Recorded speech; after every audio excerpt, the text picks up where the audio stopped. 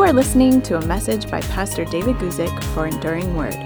For more information about our ministry, please visit enduringword.com. Greetings and good afternoon, everybody. So pleased that you could join me. I don't know if it's afternoon for you, but my name is David Guzik, and right here it is 12 noon Pacific time on the west coast of the United States, where I'm here in a little office building, kind of just little room out in our back garden. And from this place, whenever I'm in town, I do a Thursday afternoon question and answer time for our Enduring Word YouTube channel. So if that's you and you're joining us here today, I'm very pleased that you could make it. It's great to see you. And again, I would just say welcome. Happy to have you along. Here's how we normally do it. We normally do it by beginning with a lead question. And then after the lead question, we take your questions, things that are submitted by you in the side chat. And by the way, if you're part of our TWR 360 audience, we want to say welcome. We love the work of Trans World Radio 360. Trans World Radio has been a ministry doing a fantastic work for the Lord for so many years. And we're just very, very pleased that they're part of what we do here on Thursday afternoons. So welcome our TWR 360 audience. And I do just want to say, before we get into the lead question, and I'll say this very quickly right now, and I'm going to say it again after our lead question when we may have a few more people with us. We're doing another giveaway today. So here's our prizes today. Biggest giveaway we've ever had. First of all, we're giving away an Enduring Word mug. Okay, that'll be prize number one, top prize. Enduring Word mug. You cannot buy this in any store. We don't sell this merchandise. We just give it away to people here and there. So you'll get an Enduring Word mug if you're number one on our list. And then after giving away the Enduring Word mug, we're going to give away 5 copies of my book. Now, that's to 5 different individuals. We're not going to give 5 copies to one individual, but to 5 different individuals, we're going to give a copy of our book, Standing in Grace. This is just a book that grew out of a time in my life when God was teaching me a lot about His grace. And I wrote it many years ago, and we've also translated it into German, and we've translated it into Spanish, but we're not giving away the Spanish and the German versions today. We did that the last couple weeks. Today, we're going to give away a copy of Standing in Grace to 5 individuals. Here's what you got to do to enter into our contest. We trust you've already subscribed because you won't be able to participate in the live chat unless you are a subscriber. But what you need to do is subscribe to the channel and then just let us know your location, country, state, city, whichever you prefer. Put that into the live chat so we know where you're viewing from, and we're very pleased to put you in then the random entry. Those winners are going to be randomly selected and announced at the end of today's Q&A. So listen carefully. You have to be present until the end when we announce the winners. Otherwise, we're going to have no way to get your postal address and know where to send you either the book, Standing in Grace, if you're one of the 5 winners for the book, or our top winner will get an Enduring Word mug. So can't believe how much stuff we're getting rid of today or giving away today, but I'm very pleased that you could be part of it. Now, before I get to our next thing, I do also want to say, hopefully I'm going to repeat this a couple times during our hour together. Next week, just in celebration of Christmas, to make it a little bit special, our last show before Christmas, my wife, Inga Lil, will be joining me. And together, we're going to do the Q&A next week, which is a lot of fun, and I hope you can join us. Maybe we'll give away something as well. I don't know. That's up to the staff. We'll get on with that. Okay, let's get on to today's lead question. Today's lead question is simply, when did Jesus know? In other words, at what age did Jesus understand his self-sacrifice on the cross? And today's question comes to us from Scott. And Scott asked this basic question: when was Jesus aware of his mission to die for humanity's sins? As a toddler, a young teen, or an adult? And again, Scott, I want to thank you for that question because it's a great question. And people have asked this from time to time. And I think that there is a biblical answer to it, or at least the suggestion of an answer biblically. But I think it's a fascinating question, isn't it? You see, let's understand what happened in the incarnation. God the Son, the second person of the Trinity, eternal is in existence, creator of all things. God the Son added humanity to his deity and was conceived in Mary's womb as a miracle of the Holy Spirit, not through the normal method of conception at all. By a miracle of the Holy Spirit, Jesus was conceived in the Virgin Mary's womb, and then he was born in Bethlehem, of course. This is the Christmas season, the time of year when we remember that. And he grew up into a man, and at 30 years of age, the Bible tells us that he began the 3 years of his ministry, culminating in his death on the cross as a sacrifice for the sins of his people, and to rise again from the dead in triumph over sin and death. Now, the question is, when was Jesus aware of his destiny, his mission, his ministry? Was it as a little boy, a toddler, as Scott suggested in his question? Remember, Scott said as a toddler, a young teen, or an adult. Was it as a teen, as a boy, as an adult? When did Jesus know who he was and what his destiny was? Jesus speaking in reference to his humanity. Now, I don't know if you've ever seen it, but there's a painting out. I just did a little bit of research on this painting. Apparently, this painting is titled Destiny. And just from the little bit of research, it seems that the artist is unknown. It's an anonymous artist.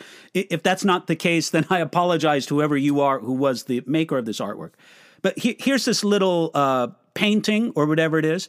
It pictures Joseph at work in his carpenter shop, and there's Jesus as a young child, 3, 4 years old, and he's holding a nail, and you see the shadow that's cast upon Jesus in this artist's depiction, in the painter's depiction.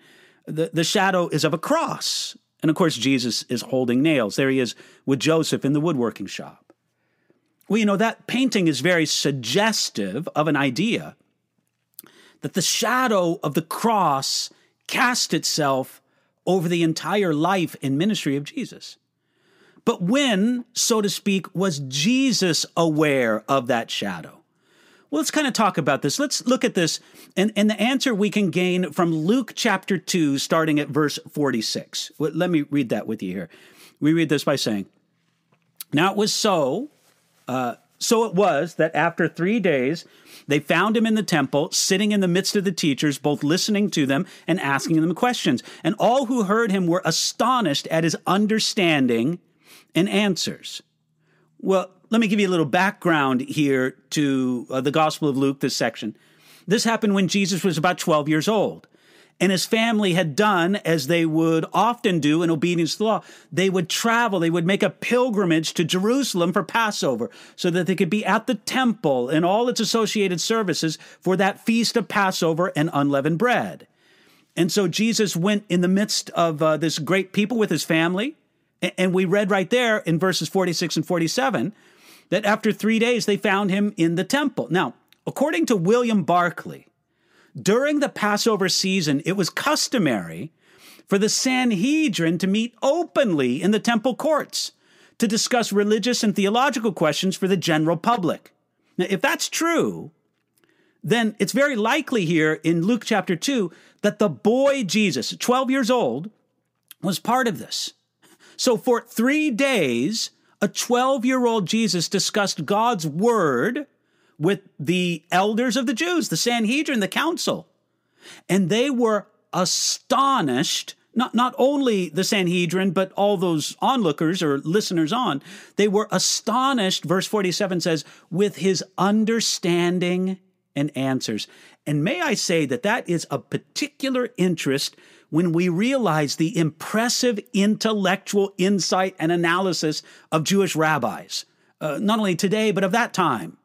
It really was impressive. This was something like a middle school child discussing physics with a rocket scientist. Now, of course, you could say that Jesus had a unique advantage here he had a special relationship with the author of God's word, with God the Father himself. Okay, so now continuing on here in Luke, we read, "So when they saw him, they were amazed. And his mother said to him, 'Son, why have you done this to us? Look, your father and I have sought you anxiously.'" So there, Joseph and Mary are upset. They're wondering what's going on. Jesus, why did you do this? We didn't know where you were. And so now starting at verse 49, Jesus is going to explain what he did to his parents and why he did it. Okay, here's the explanation, verse 49 and 50. "And he said to them, 'Why did you seek me? Did you not know that I must be about my Father's business?' But they did not understand the statement which he spoke to them." You see, Jesus made it very clear that he needed to be about his Father's business. That's the phrase that the 12-year-old Jesus used in replying to his parents. Now, in that day, there was nothing more natural than for a son to take up his father's business. And Jesus did follow in Joseph's footsteps as a carpenter. But his words here show that he had at the very least a beginning of the understanding of the unique relationship that he had to his God and Father in heaven. Jesus understood, Joseph, he's my adoptive father, but I have a Father in heaven. And I have a special relationship with him. I need to be about my Father's business, and that's why I'm here at the temple. Now, it's impossible to say when, in the context of the self-imposed limitations of his humanity, Jesus realized who exactly he was and what he was sent to do. But it was early. Maybe this was when it began. I would say it was fairly developed by this time. Jesus understanding that there was a unique role that he had in the business, so to speak, of God the Father. And you could say that verse 49, again, let's take a look at that. "Did you not know that I must be about my Father's business?" That those are the first recorded words of Jesus in the Gospels. Now, it's implied that Joseph and Mary were quite surprised at this. And they did not fully comprehend, or maybe had forgotten, the special relationship that he had with God the Father. And it means that this was probably an item of continuing instruction. Okay, now, verse 50 says, "They did not understand the statement which they spoke." In the Judaism of that day, a boy would begin to learn his father's trade at about 12. And Jesus was fulfilling this by instructing the teachers in the temple. Okay, let's just take a look at the next couple verses here, verses 51 and 52. It says, "Then he went down with them and came to Nazareth and was subject to them, but his mother kept all these things in her heart. And Jesus increased in wisdom and stature and in favor with God and men." So, growing up in Nazareth, Jesus would mature in boyhood and then in his young adulthood. He would fulfill all the responsibilities expected of an eldest son, and then at some time, Joseph disappeared from the scene, probably died. And Joseph became the man of the family, so to speak. He worked his trade, supported his family, loved his God, and he proved himself to be faithful in 1,000 small things before Jesus ever formally entered his appointed ministry. But don't miss it, he was subject to his parents. He was obedient to them. The knowledge of who he was and what he had come to do did not make Jesus proud or haughty. Those would be sins, and Jesus never sinned. He was subject to his parents. And he, verse 52 says, that he increased in wisdom. He increased in stature, and he increased in favor with God and men. But note this, Jesus was not born a Superman. He developed as he grew. Look, people can't resist thinking about, I'm looking over for a book I wish I would have gotten off my shelf. It's a book of the New Testament Apocrypha, and it contains some of the infancy Gospels. You can find these online. These are fanciful fictions of what people thought Jesus was like as a boy, written several hundred years after the New Testament was written. And in these infancy Gospels, one of them says that Jesus was born speaking. Hello, Mother. I am the Messiah. Welcome, Father. No, it was nothing like that. He wasn't born a Superman. Subject to the limitations of humanity, willingly subject, not subject by nature, but by a willing heart, because he's also God. He developed as he grew.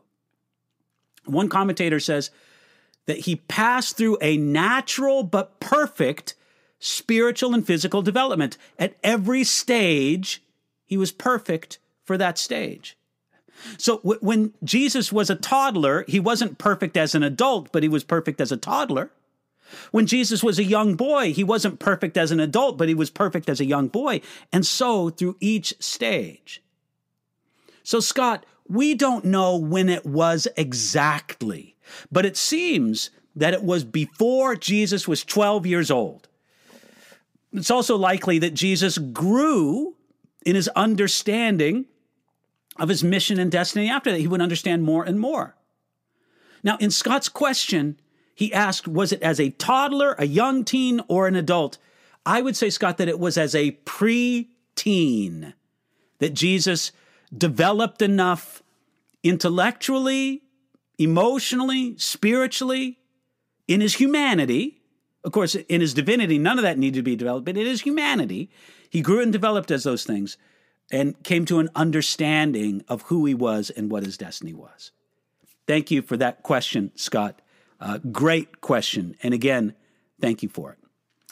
All right, let me get back down to our giveaway for today. Here's our giveaway.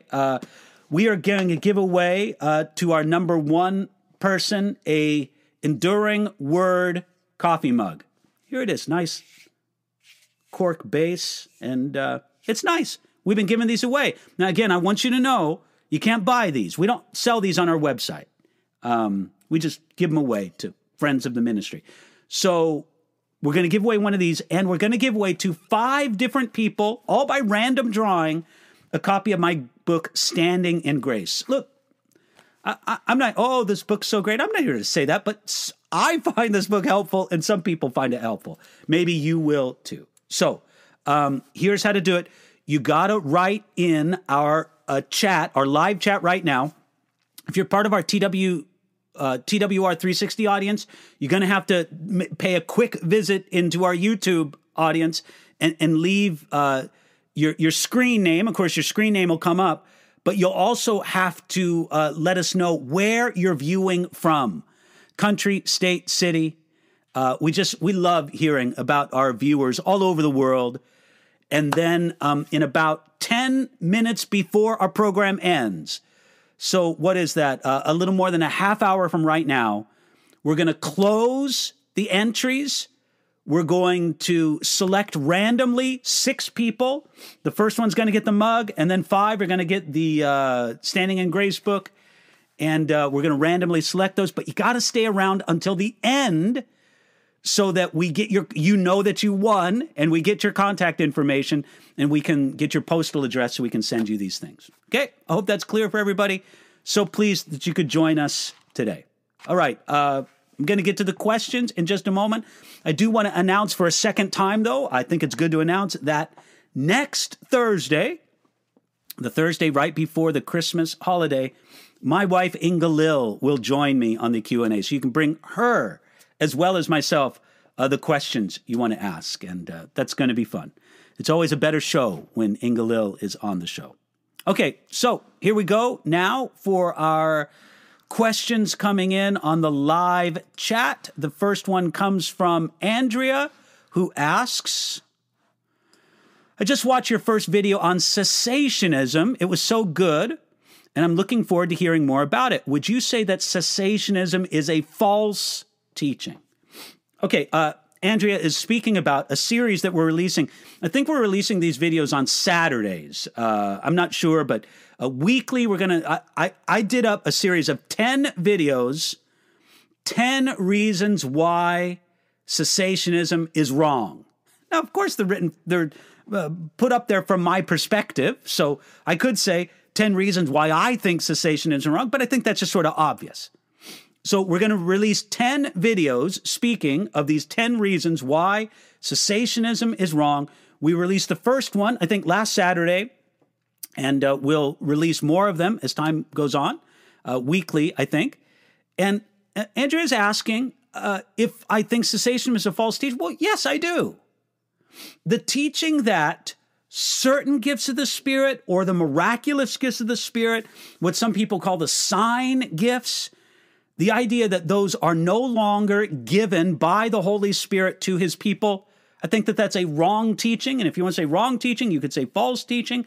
And so I just think that's how it is. So yes, I do think it's a false teaching. I would not call it a heresy.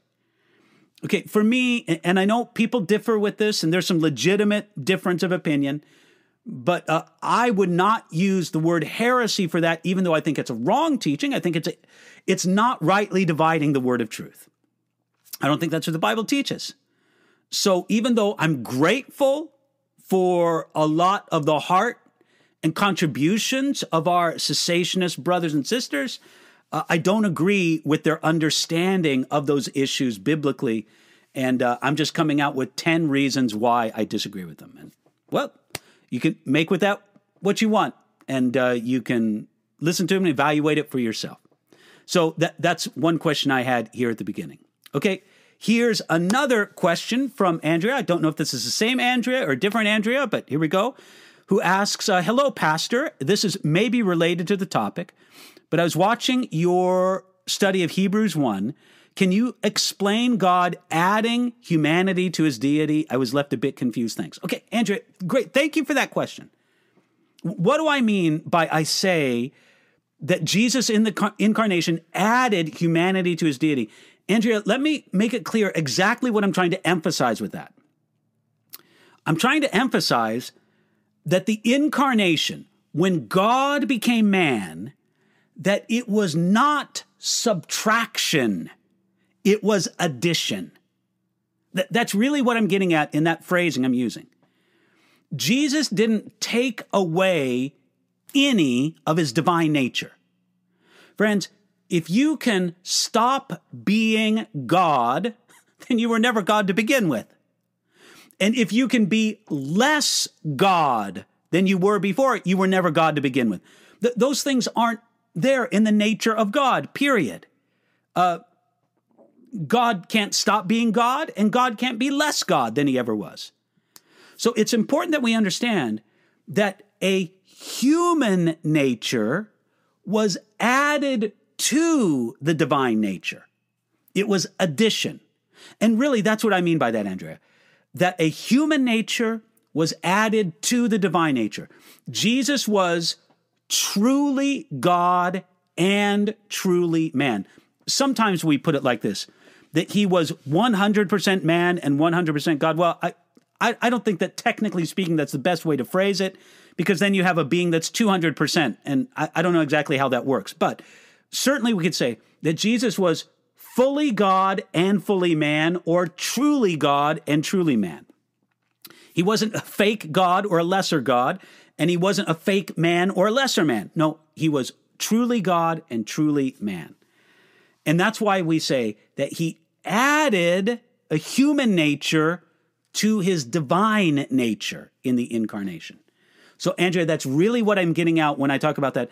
I want people to think of the incarnation in terms of addition, not in terms of subtraction.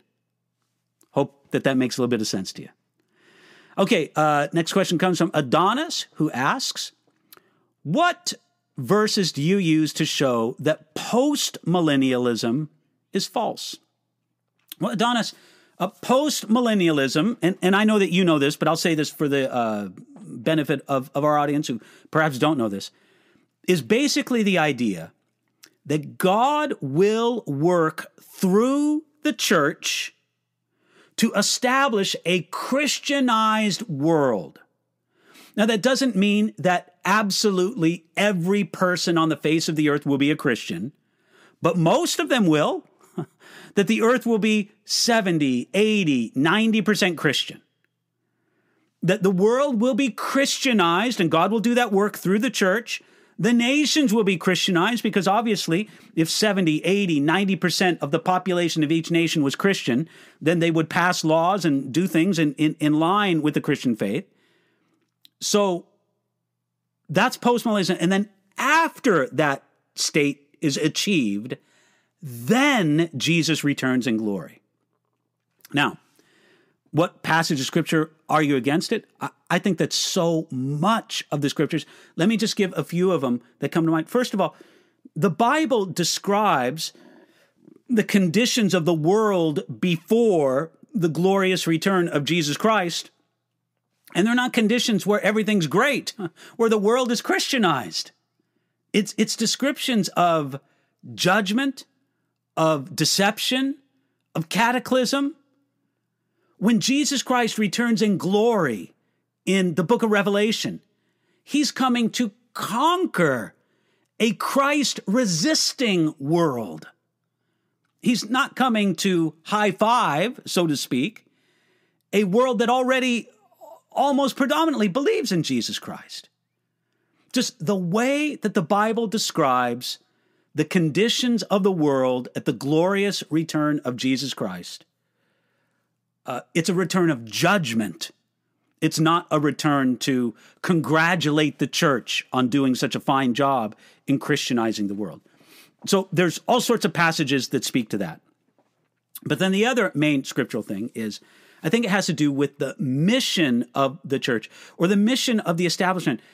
The emphasis is that the establishment of the ultimate expression of the kingdom of God. Now, I absolutely believe, the kingdom of God is present on earth now, and Jesus Christ reigns as king right now. Well, I believe that. But certainly, there is a greater aspect of the reign of Jesus to come and a greater expression of the reign of Jesus to come. Post-millennialists and premillennialists, and I suppose maybe not all millennialists, but post and pre certainly agree on that. That yes, the kingdom is present now, but there's a sense in which, in a greater sense, it's yet to come, in a wholly fulfilled sense.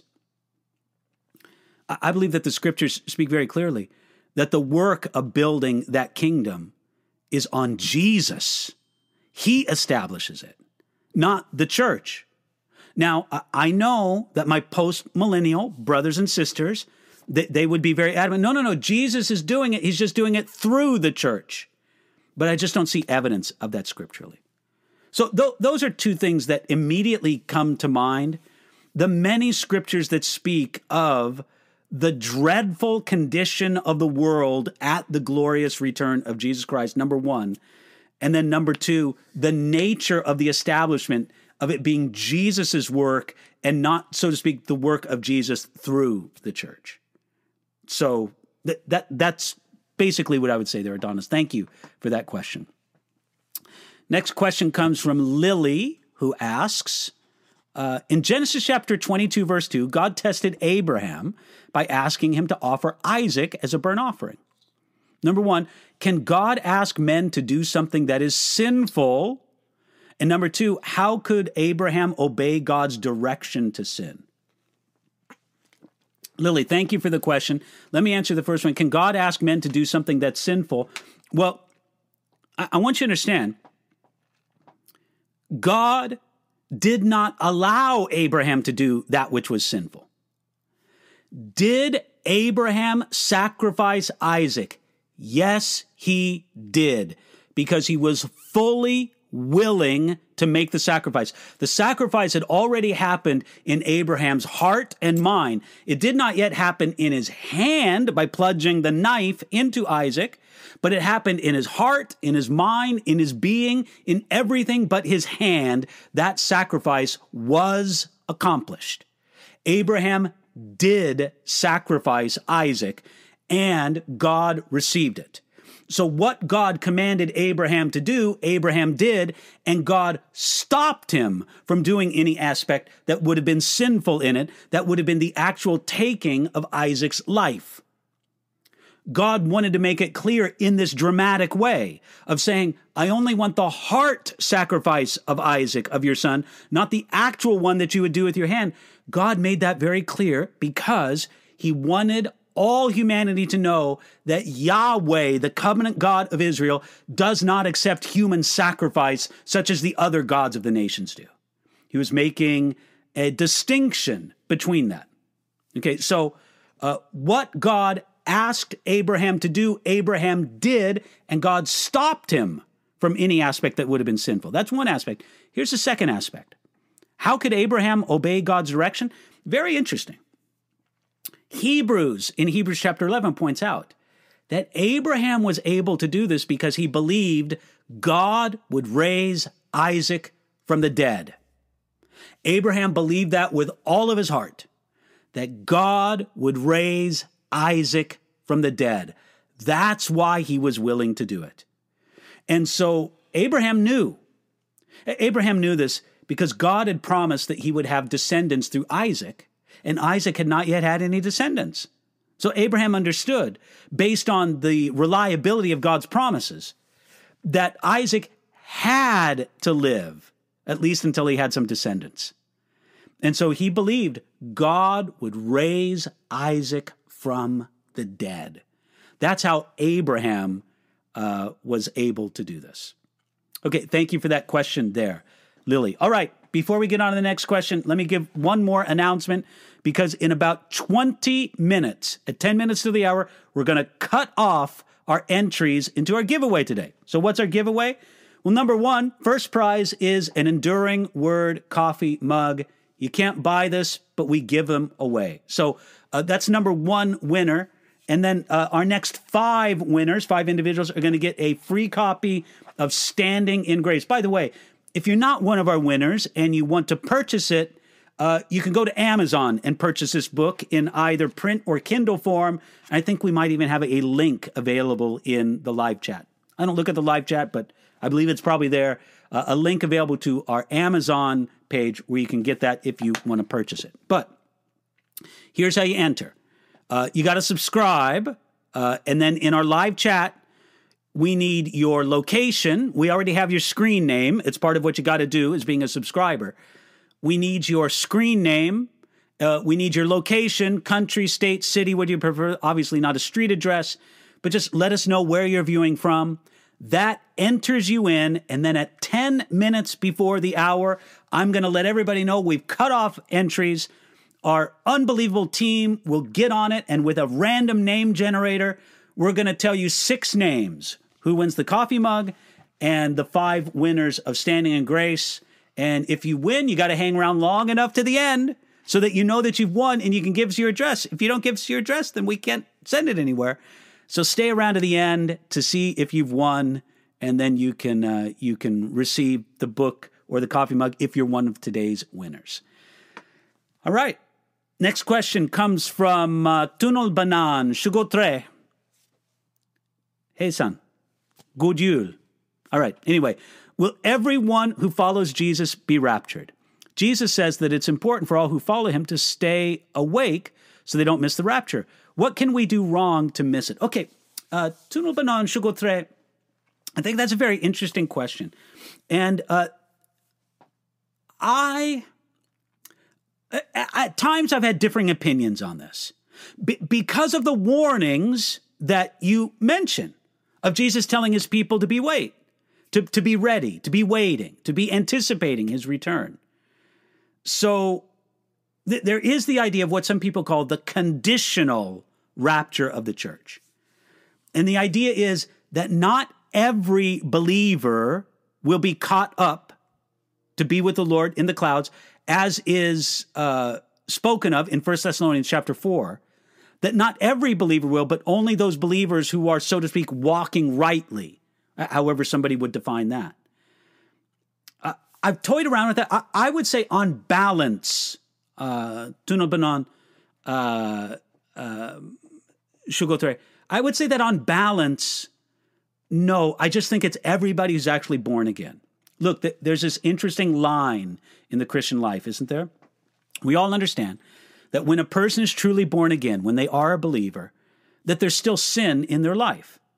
We're not free from the presence of sin until we're glorified, until we're resurrected and glorified with the Lord in heaven. That's when we're free from the very presence of sin. Until then, we will sin and fall short of the glory of God, hopefully less and less and less as we continue to grow in Christ. But sin will be present in us, among us, until we're glorified.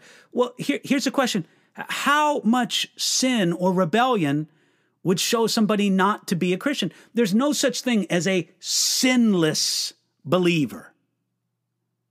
But then how much can there be? And this is the critical question, isn't it? Because that question is so difficult to answer. I would just say that it would be all believers. But it's a fascinating question and something that Christians have had different opinions on as they've approached the issue. But thank you for that there, dear viewer from Sweden. Okay, next one from Eliza, who asks, hello, Pastor David. Your Enduring Word commentary has always been helpful for me during my Bible study. Thank you for that. Eliza, you're very welcome. And I just want to remind our viewers that I do have a commentary on the entire Bible, verse by verse, book by book, and some people find it helpful. If you find it helpful, praise the Lord for that. It's available absolutely free, no paywalls, no subscriptions, no Patreon, no membership levels, no VIP zones. We just make it available to you absolutely free, and even with no paid ads on our website. So anyway, I hope that's helpful to some folks. But Eliza's question is this. Ezekiel 38 and Revelation 20 mention Gog and Magog. Is that the same Gog and Magog in those two books? Thank you, Pastor David. Eliza, you're asking a very difficult question, and I'm just getting you in there. I don't know. Okay, the invasion of Israel that's described in Ezekiel chapters 38 and 39 by Gog and Magog, it might be the same as described in Revelation chapter 20. I would say I lean towards it not being the same. Now listen, whenever we talk about end times events, whenever we talk about eschatology, that's the name under the heading of systematic theology for these things. Whenever we talk about these things, we understand that there's controversy, there's disagreement among believers regarding it. So I'm giving you my perspective on these things, even though there's good brothers and sisters who would disagree with me and disagree with the general kind of approach that I would take. But I'll just give you my understanding of this. I believe that Revelation chapter 20 takes place after the glorious return of Jesus Christ and after 1,000-year millennial reign of Jesus on the earth. It happens at the close of that millennial reign. I would say that the Gog and Magog invasion described in Ezekiel chapter 38 and 39 likely, though I can't say certainly, likely happens before the glorious return of Jesus. Maybe even before the last 7-year period, which is sometimes loosely called the tribulation. Where really only the last 3.5 years are the great tribulation, so to speak. But we loosely call, or some people do, that 7-year period the tribulation.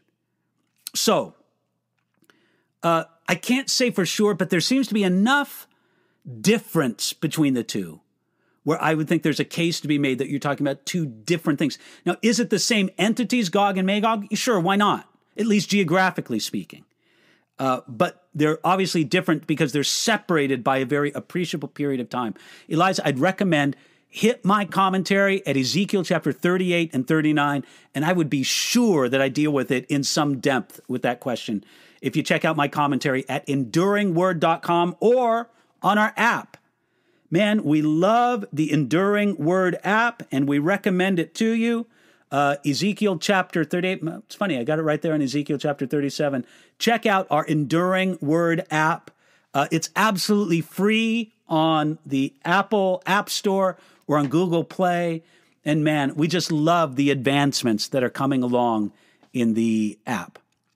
Okay, thank you for that, Eliza. Next question comes from Matt, who asks, my question for the day, thanks, Matt. think you're asking a question just about every week. You, Adonis, a few others seem to ask questions just about every week. I love it. I love our Thursday afternoon family. So anyway, Matt's question is this. When did Samson start to fall? Was it only with Delilah, or did it begin with his daily way of life? Thank you. Matt, you're spot on. Samson's fall. Matt, doesn't it seem like Samson's fall was continual? Samson only seems to show any spiritual concern at the very end of his life, when he's there blinded and between the pillars, and he wants to do one last great thing and pray to God. I think that's the only prayer to God that we find Samson making. It's at the very end of his life. Isn't it strange? So no, I would say not only would Samson's fall, did it not only not begin with Delilah, it seems to be continual throughout his whole life. There are many points of compromise in Samson's life all along the way. He never really seems to have any kind of real living relationship with God up until when he cries out to God at the very end of his life. Now, this gives us a very interesting lesson that from time to time, and I would say this is a very unique thing that God might do, but that from time to time, God takes some really messed up people and uses them in remarkable ways. I think that's what he did with Samson. And God does that in other situations as well. I don't think God commonly does it, but certainly Samson was not the last really weird, troubled, in many ways unspiritual guy that God greatly and supernaturally used. So, no, Matt, you're on the right track there. Samson's fall began way before the Delilah thing. The Delilah thing seems to be a sad conclusion to what happened there in his life. Okay, next question comes from Leo. I love the Enduring Word app from our Bible studies. Right on, Leo. Happy to hear it. Paul describes our Christian walk as a race, and Jesus is the author and finisher of our faith. What is our part or agency in this race? And in what sense is faith up to us? I struggle with certain sins. All right, Leo, as I kind of discussed before, we all struggle with sin. And our prayer is that we would grow, we would advance, we would make progress in the struggle with sin that we have. And that's my prayer, my hope for you in the midst of this, Leo. But here's the thing. Listen, we believe that ultimately God has his hand on everything. God is almighty. In some places in the New Testament where that word almighty appears, it's the ancient Greek word pantokrator, which basically means the one who has his hand on everything. And that's God. His hand is on everything. Sometimes God's hand is on everything directly, and sometimes God has his hand on things through agencies. So God doesn't do an evil thing, but he allows an evil thing to happen. Okay, so we understand that. But Leo, at the same time, God has given to men and women real choice, the capacity to make real choices. We're not programmed like robots, and therefore the love that we give to God is free. And we also have this situation where God invites us to work with him in the work of sanctification. Leo, when you were born again by God's Spirit, you didn't really have anything to do with that. Just as if when you were born in your natural birth, you didn't really have anything to do with that. It just happened to you. The agency for your birth happened with other entities, not with yourself. That's how it is when we're born again. God does it. He does it all. However, for you to grow in your Christian life, God wants to use your cooperation. So he works in you, he works through you to believe. God isn't going to believe for you. He'll work faith in you, but even there, you have the real choice to believe. God isn't going to deny sin for you. He's going to work in you and through you. But you, through the real choices that you make, are going to grow in holiness.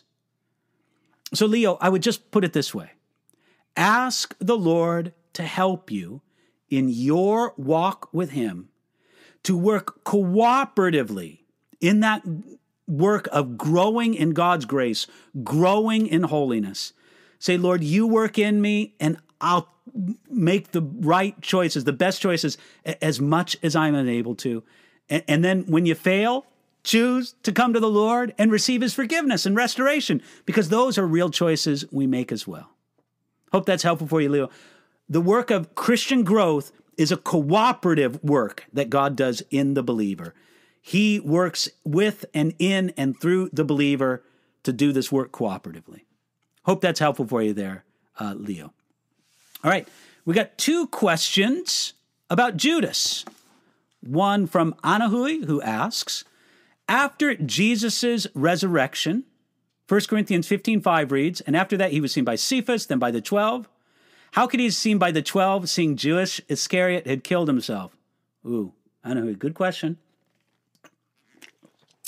Next question comes from Amy, who asks, I'll get to it, Anahui. Let me read this other question about Judas from Amy. Hi, Pastor David. My question is about Judas Iscariot. What happened with him to turn his back on Jesus? Was he overwhelmed by guilt, and is that why he hung himself?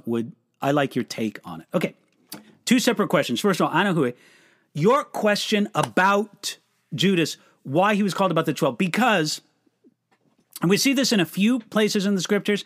I can't quote chapter and verse, but I just know it's present in a few places in the New Testament, where the phrase, the 12, is used as just a general description of the disciples without necessarily accounting that there were 12 present there. Again, I know that there's a few places, I wouldn't say several, but there's at least a few in the New Testament where the 12 is just used as an identifying phrase without reference to how many disciples may have been particularly present. There's a couple other instances, I think one of them with one of Jesus' resurrection appearances, where, not in 1 Corinthians 15, but another one, where it says Jesus appeared to the 12, but we know there weren't 12 there, or there were more than 12 there. So, that phrase, the 12, is just a descriptor of how many people are there. Okay, the only illustration I can think of is a German illustration.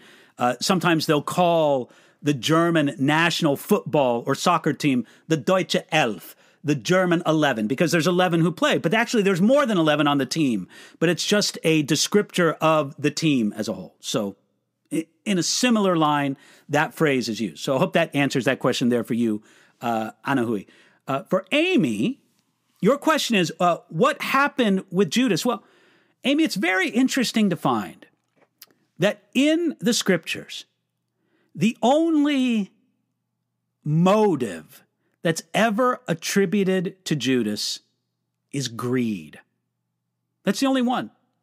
The only motive ever attributed to Judas was greed. And he fell to such great regret after he received his money for payment. And I think what it was he did it motivated out of greed. He received his money, and he realized how useless, how empty, how fruitless it was.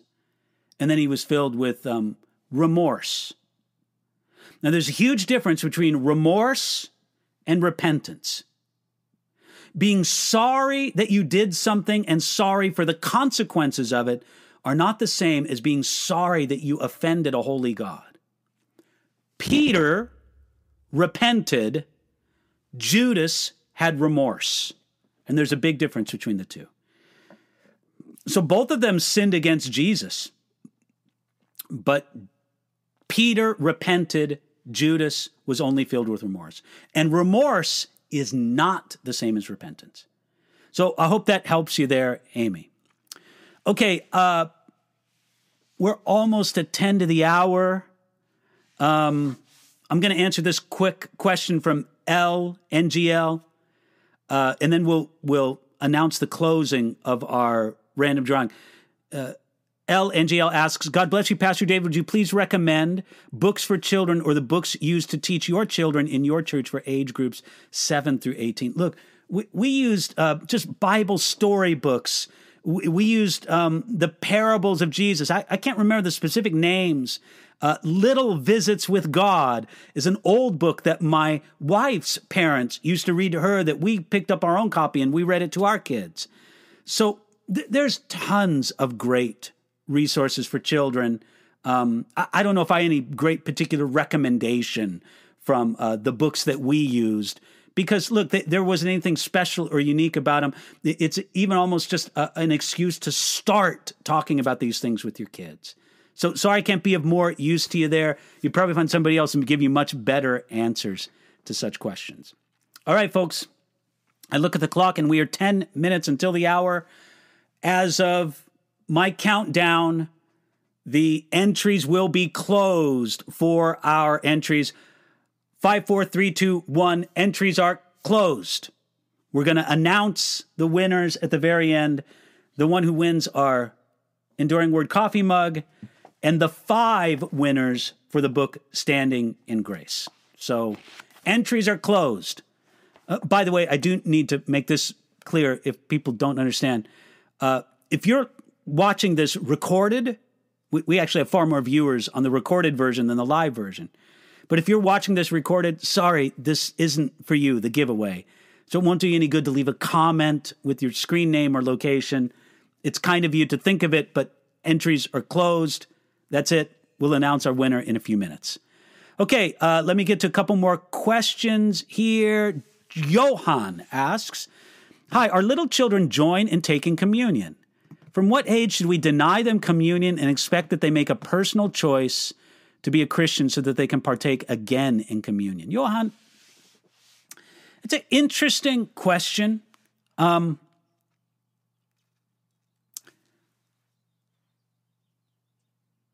I think it's okay for you to serve your children communion if they have a sense that this really represents and communicates to them the work of Jesus Christ on the cross, his body and blood, and if they receive it reverently, honoring to the Lord, then I think it's a way that they internalize their faith.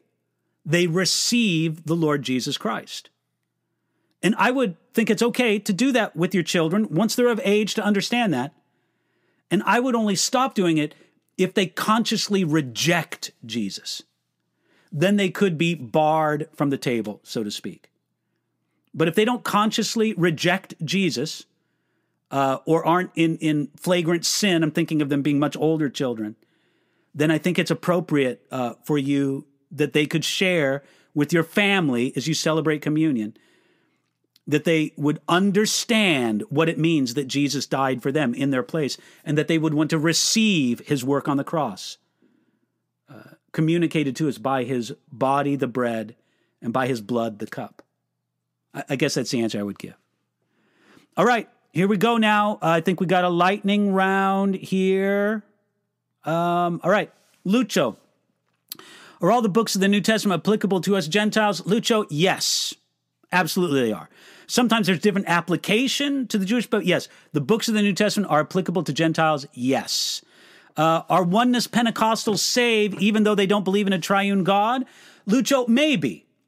Listen, we're not saved by our theological precision. And there may be people who are just ignorant of the correct understanding of the Trinity, and all they embrace is what they've been taught.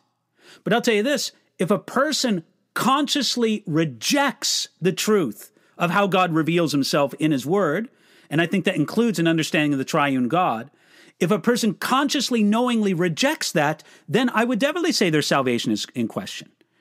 But I could definitely see someone being in a oneness Pentecostal church and being ignorant, maybe being resistant to the truth out of ignorance, and them still being genuinely born again.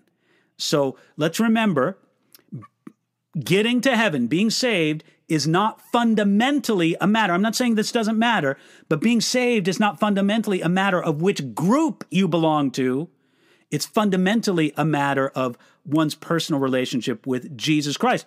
but it needs to be the true Jesus, the Jesus that actually exists, the Jesus that exists in the Bible, not a Jesus that's the figment of somebody's imagination. Next question comes from RJ. Will God hold it against those who don't believe Jesus is God? Well, yes, but much the same answer I just gave to Lucho. There could be a rejection of the truth out of ignorance, and that needs to be better taught. But somebody who understands what the Bible says, or that the Bible tells us that Jesus is God, and rejects that truth, they're rejecting Jesus Christ himself. There is no Jesus who is not God who can save. That Jesus doesn't exist. The Jesus that actually exists, the Jesus that can save, is God, according to the Bible. So if somebody rejects that Jesus, they're rejecting the only Jesus that exists and the only Jesus that can save. Hope that's helpful for you there, RJ. Alex asks, does the Bible talk about the role of pets and give instruction on how we should treat them? Alex, the Bible doesn't really talk about the role of pets, but it does give instruction on how we should treat animals. It puts it more in the terms of livestock, farm animals, that we should treat them well. We should treat them kindly. The Bible does say that in the law of Moses and also with the example of Balaam and his foolishness.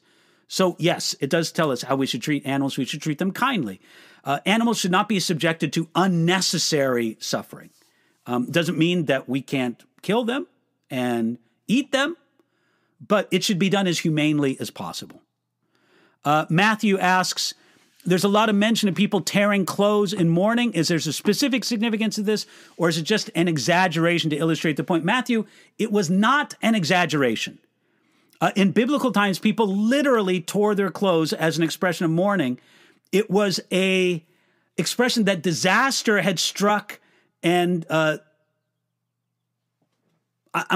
clothes were much more precious.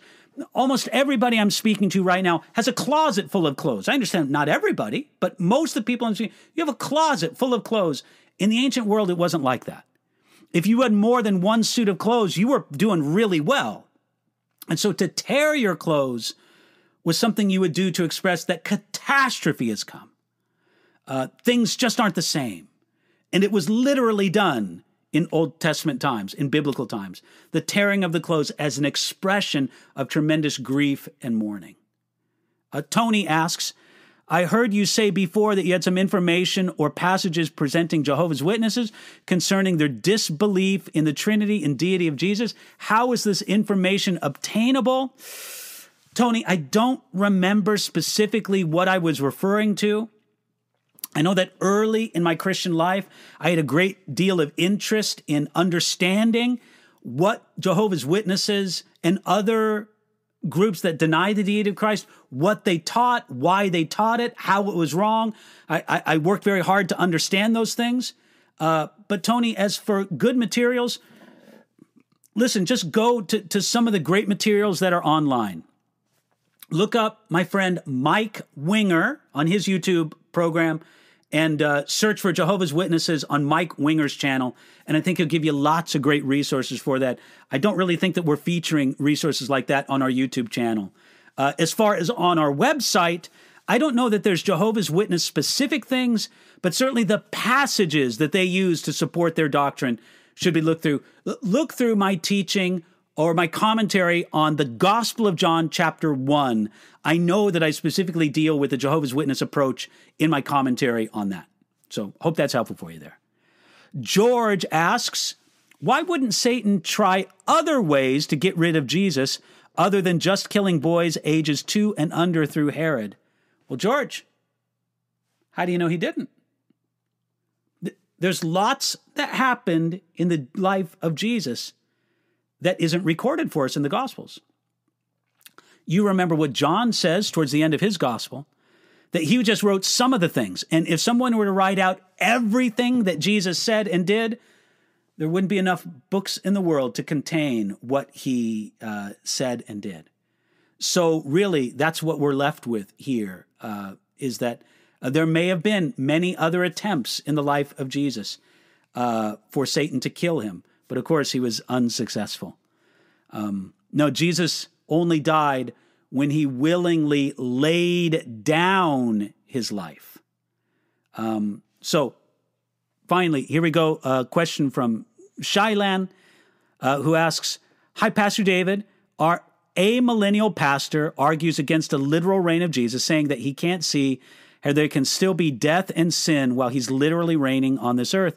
Your thoughts, please." Well, Shailan, respectfully, I would disagree with your pastor and just say that's what the Bible describes. There was sin and death on the earth when Jesus Christ walked this earth as a man. I don't see why there can't be sin and death on the earth while Jesus Christ reigns over this earth. Listen, your millennial pastor believes that Jesus is reigning right now, and there's still sin and death. So I don't see really what the difference is. He's reigning over a millennial earth. And again, in my understanding of the millennium, which some people would disagree with, there will still be death and sin on the earth, though people will live much longer, again, according to my understanding of the millennium, and sin will be judged and punished quickly. Therefore, virtually most all the world will be believers, or at least outwardly conform to the law of God and to Jesus. Okay, so that's it. That's the last question for today. I do believe that we've got some winners to announce. Maybe it's already been announced in the live chat, but I do just want to say that I'm pretty confident that we have our winners communicated to us. And so look in the live chat for our winners. And what you need to do is you need to reply to us. Okay, here's our winners for today. Amy Monday, Paul W., Shailan Larson, Dave Briga, and Juan Carlos Batista. You guys all win a copy of my book, Standing in Grace. Please hang around so that we can get your postal address and or give you the way to give us your postal address. And then Evie Clark, congratulations, you won the mug. So Merry Christmas to you all. Very grateful that we can give away these gifts. And thanks to the team we have with Enduring Word and the tremendous work that you're doing. Now, I do want to say, finally, next week, don't forget, we're going to have my wife, Inga Lil, joining us for the Q&A. It's always a better Q&A when my wife joins us. You're not going to want to miss that. But thank you for joining us today. It's been a wonderful time together, and I hope that you can join us again next Thursday for our last Q&A before Christmas. And again, congratulations to our winners of the book, Amy, Paul, Shailan, Dave, and Juan, and to Evie for winning the Enduring Word mug. Thanks again to the team for all that you do. God bless you, and thank you so much for joining us. Bye-bye. You've been listening to a message by Pastor David Guzik for Enduring Word. For more information about our ministry and how to grow in your relationship with Jesus, please visit enduringword.com.